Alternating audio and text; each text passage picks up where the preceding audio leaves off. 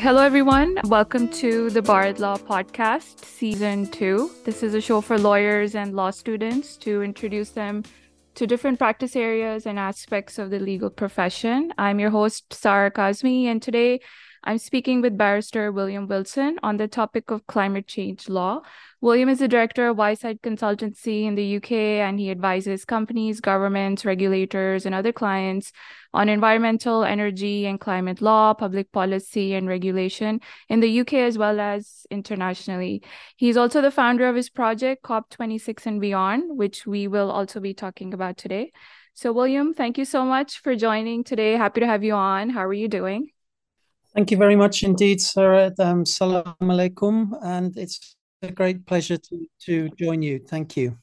Yeah, just to give you some context, our listeners are mainly lawyers and law students in Pakistan, and climate law being a new area for legal practitioners here, I thought it would be good for our listeners to have an understanding of what's being practiced around the world, and mainly from your perspective and experience in this subject. So let's start with your introduction to climate change law, and if you can talk about the kind of work that you do in the field.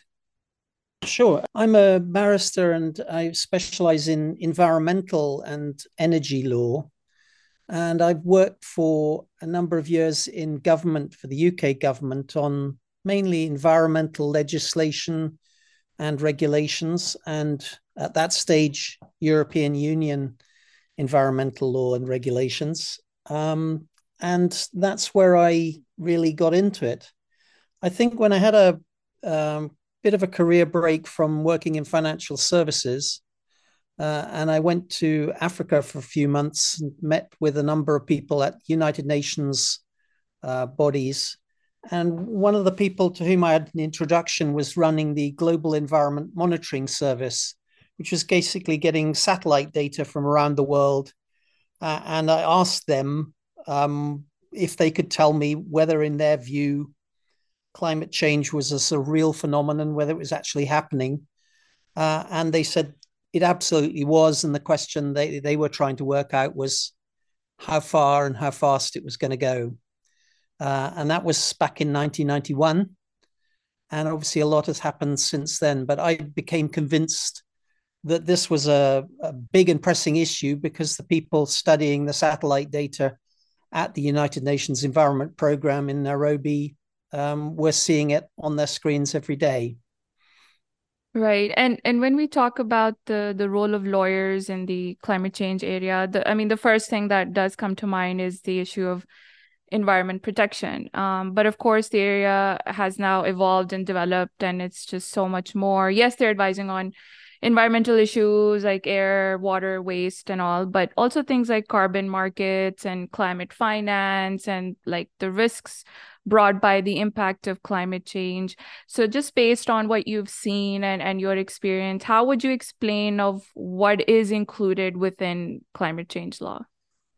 Well, I think it's changing very rapidly because although there's a framework of international and national climate change law and climate change regulation, things that are specifically to do with climate change, the climate is changing so rapidly that it really is coming to affect everyone's work and everyone's field of practice. So that I suppose climate change law itself is got a big international law component of treaties and conventions, starting with the UN Framework Convention on Climate Change, the UNFCCC, and its allied the Convention on Biological Diversity, because biodiversity is also a parallel issue, if you like, with climate change.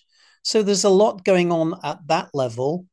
As you know, with the Paris Agreement on Climate Change, for example, in 2015, where countries basically negotiate, haggle, and come together and work out what they are or are not prepared to do about climate mitigation, climate adaptation, and so on. But it really becomes effective with national legislation, or it doesn't become effective with national legislation. So it's what countries decide to do in terms of the national laws that they pass, the national regulations that they pass to give effect to those international obligations. Um, and I mean, for example, you look first as to which of these treaties and conventions a country is party to, and then what it's actually prepared to do about it. So, for example, Pakistan first nationally determined contribution was in 2016, and then there's a Climate Change Act in 2017, and so on and so forth. And so it comes down to the national level. Yeah, you're right. And then, following that, we had the framework for implementation of the climate change policy. And then there's, I think, the national biodiversity strategy and plan as well. So what examples or experiences can you talk about on advising on whether it's drafting or just generally advising on legislations and regulations or anything, just, from your experience? Okay, well, at a national legislation level, for example, I had to go and give evidence to a parliamentary committee on the Climate Change Act that we passed in the UK in 2008. And it's kind of an interesting model because what it does is that is the kind of legal framework for setting targets and for saying where we're trying to get to. And at the moment, under that act, we are committed to achieving net zero by a particular date. And then it sets 5 yearly carbon budgets to say how we're going to get there. And they're getting increasingly demanding and pressing. And it sets up an advisory committee, the Climate Change Committee, which gives its advice on how the government is doing overall and in detail in its progress towards those carbon budgets.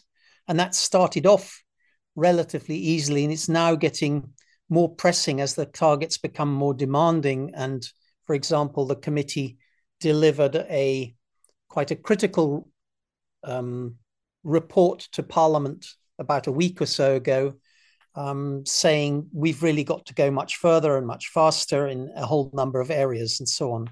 So that's part of this sort of national framework of legislation. But you're absolutely right. It gets everywhere now. And I think you can think of examples in agriculture, in real estate, in land use planning, in transport, in building, in finance, energy, and so on. Yeah, and this sort of also reminds me, I was part of a team of a climate change risk assessment study, and we were advising one of the departments, planning and development department in one of the provinces. So I was sort of surprised when I saw like the wide range of sectors that I had to look at, like you said, agriculture, forestry, transport, fisheries, migration, urban planning, infrastructure.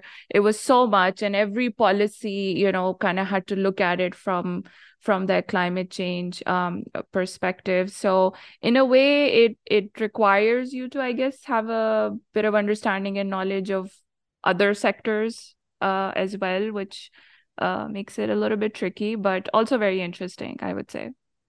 I think it does. And I think it requires lawyers really to be open to being aware of the fundamental science.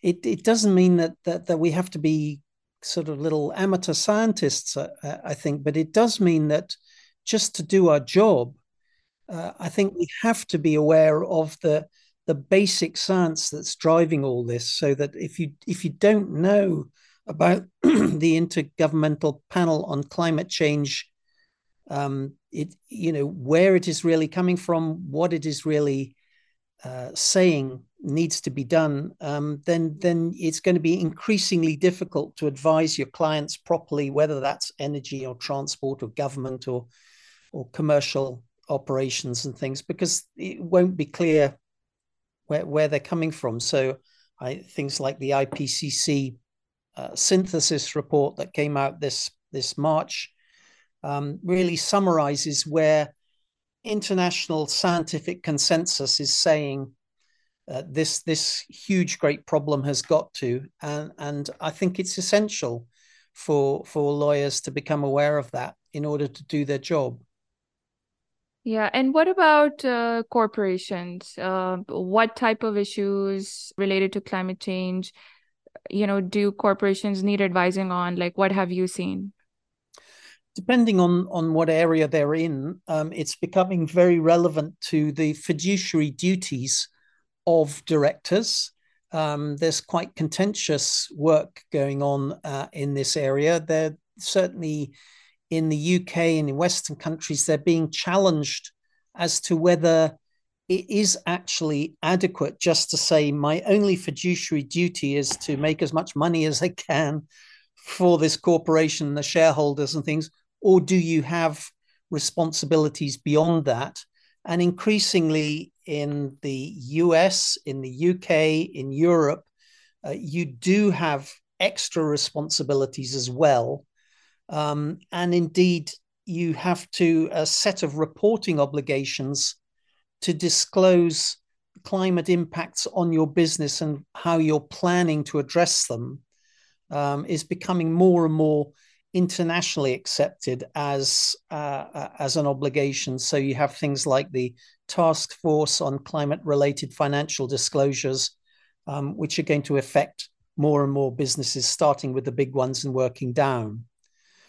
So it is going to become a relevant issue.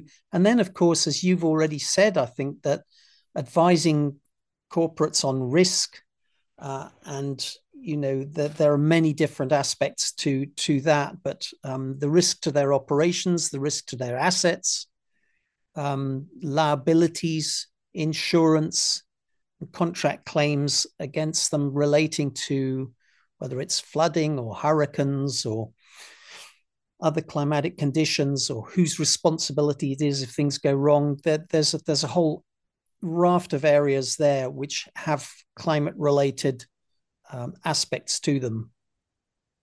Right. And another topic that I want to talk to you about is climate change litigation. That's obviously another aspect, where lawyers come in. In Pakistan, I feel like we see more of human rights based climate litigation where, applicants are, involving the government for their actions or inactions.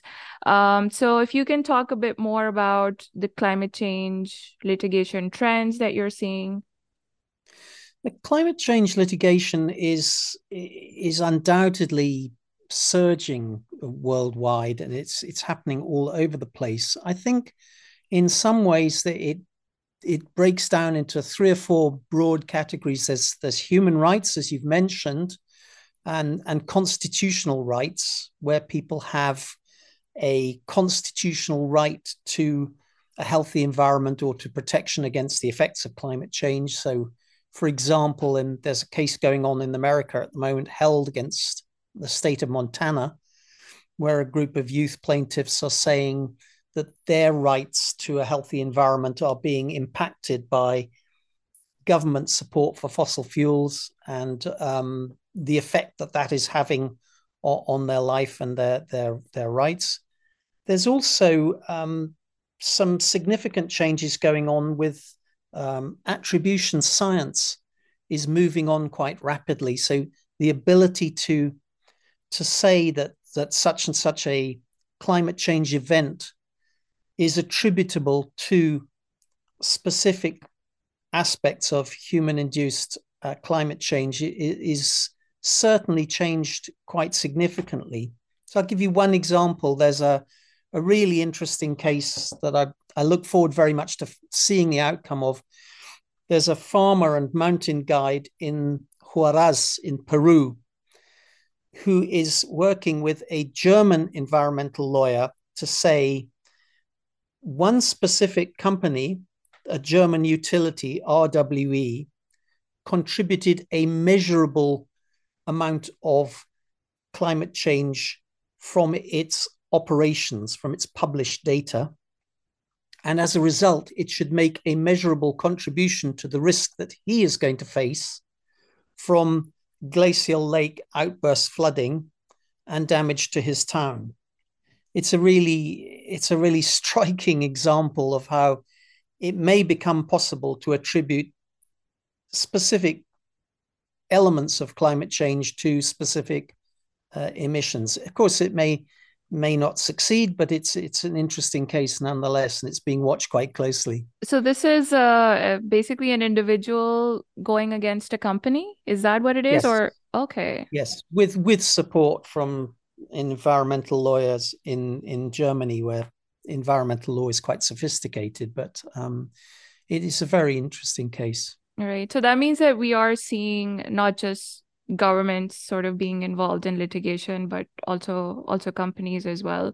And I think there was a while ago the Royal Dutch case, the Shell case. I think I'm kind of forgetting the facts, but that was also interesting because the company was sort of made party to it for their global emissions, I think. Indeed, there was a Dutch case. I think it was against Royal Dutch Shell, and it required the company to commit to a percentage reduction in Yes. their overall emissions. So that was very, very significant. It's hotly disputed by Shell, of course, but of course saying that also that they should be responsible for their scope 3 emissions. That's the actual emissions of people using the products that they produce.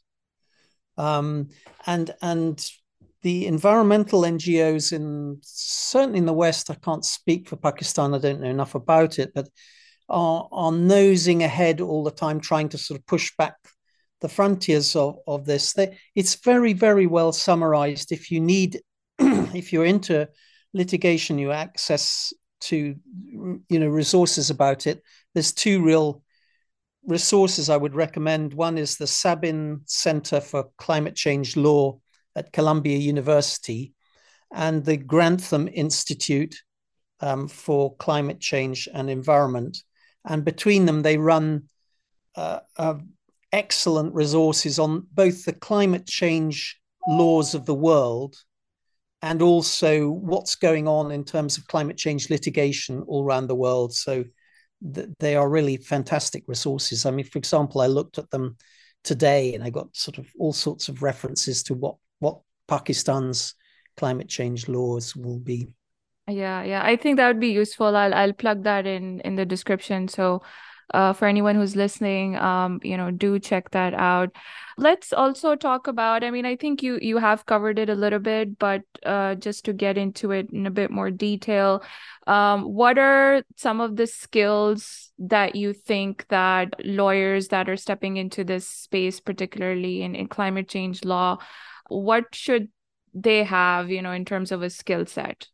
Well, I think they should, all the skills that they've already got in their specific areas will continue to be relevant because if I'm right, then climate change is going to affect all those areas. So if you're a brilliant pension lawyer or a fantastic hotshot sort of energy lawyer or real estate lawyer, all that will continue to be relevant, but climate change will affect it. And therefore, I don't think you can simply say, I only look at the law and I'm not interested in anything outside the law. I think in this area of all, you have to be aware of the science so that obviously the more you know about it the better, but certainly you have to be understanding the drivers of the science and those aspects of the international law which are going to feed through into specific law in your area or specific policies, so that you're able to advise your clients to the best effect. So I think it's just an openness to the science and awareness of the science in this area particularly, because that will be sooner or later, it will be driving the trends of what governments do in terms of national legislation and regulation. Yeah, and speaking of trends, I mean, this just sort of reminded me a few months ago, I had attended this conference in Islamabad. It was on sustainability in the textile sector, and you had obviously stakeholders from that sector. And there was one particular business. They gave this presentation on what essentially was a supply chain due diligence system that they came up with to evaluate their own compliance, with environmental as well as social standards. So I thought that was interesting because, as far as my knowledge is, Pakistan doesn't have any laws that create such obligations for companies, like for example Germany does with their supply chain due diligence act. But the fact that there was a conversation happening, it may not be because of fear of compliance, but there's clearly something that was motivating them, or some sort of pressure, I guess, that they felt that, okay, let's come up with our own sort of monitoring mechanism. So that's just also a suggestion for the listeners to also pay attention to where the conversation is going, because that could lead to eventually some sort of legislation or laws on that area. But I think, yeah, you're absolutely right. We have to look at the science as well. We can't just ignore that as lawyers. And I suppose if you're talking about the supply chain, that you're also affected by your customers. And so, I mean, even though the UK says, for example, we've left the European Union, but nevertheless, if your companies are trading with the European Union, you can't just ignore what their standards are, what their requirements are. And I guess it's the same for a supply chain from Pakistan. So that, for example, the European Union has passed legislation about corporate social responsibility, which will look not only at environmental aspects, but also at human rights and labor standards and so on. And that will feed through into the supply chain, whether you like it or not. And so, for example, we are in the UK affected by EU legislation on chemicals, and chemical standards under the REACH chemicals regulation. And that will affect all companies trading into the EU. So it's possible for it to have extraterritorial effect. If a large part of the world just says, I want the standards to be taking account of this, it will feed back into supply chains.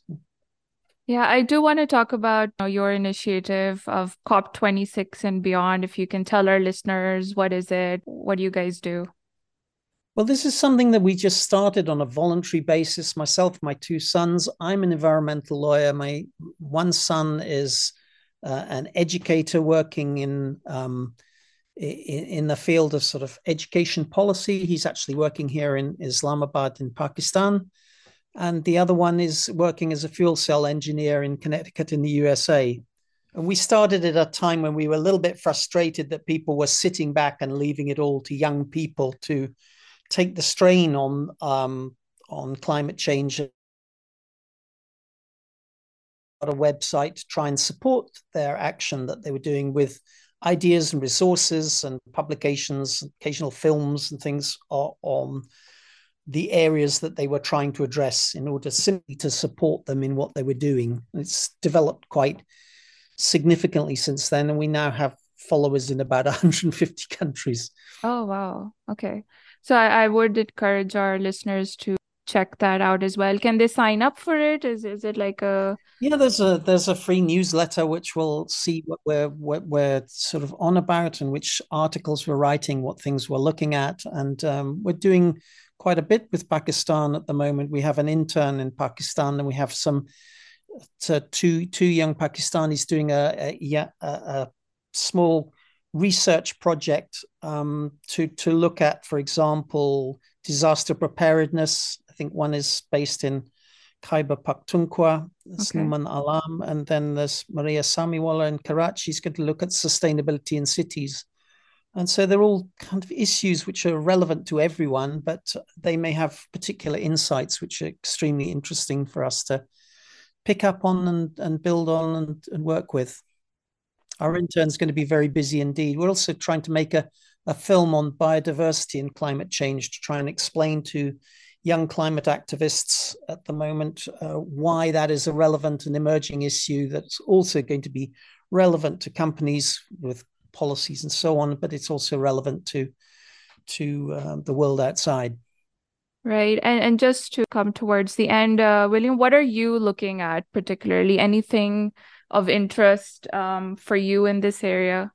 What's next for you?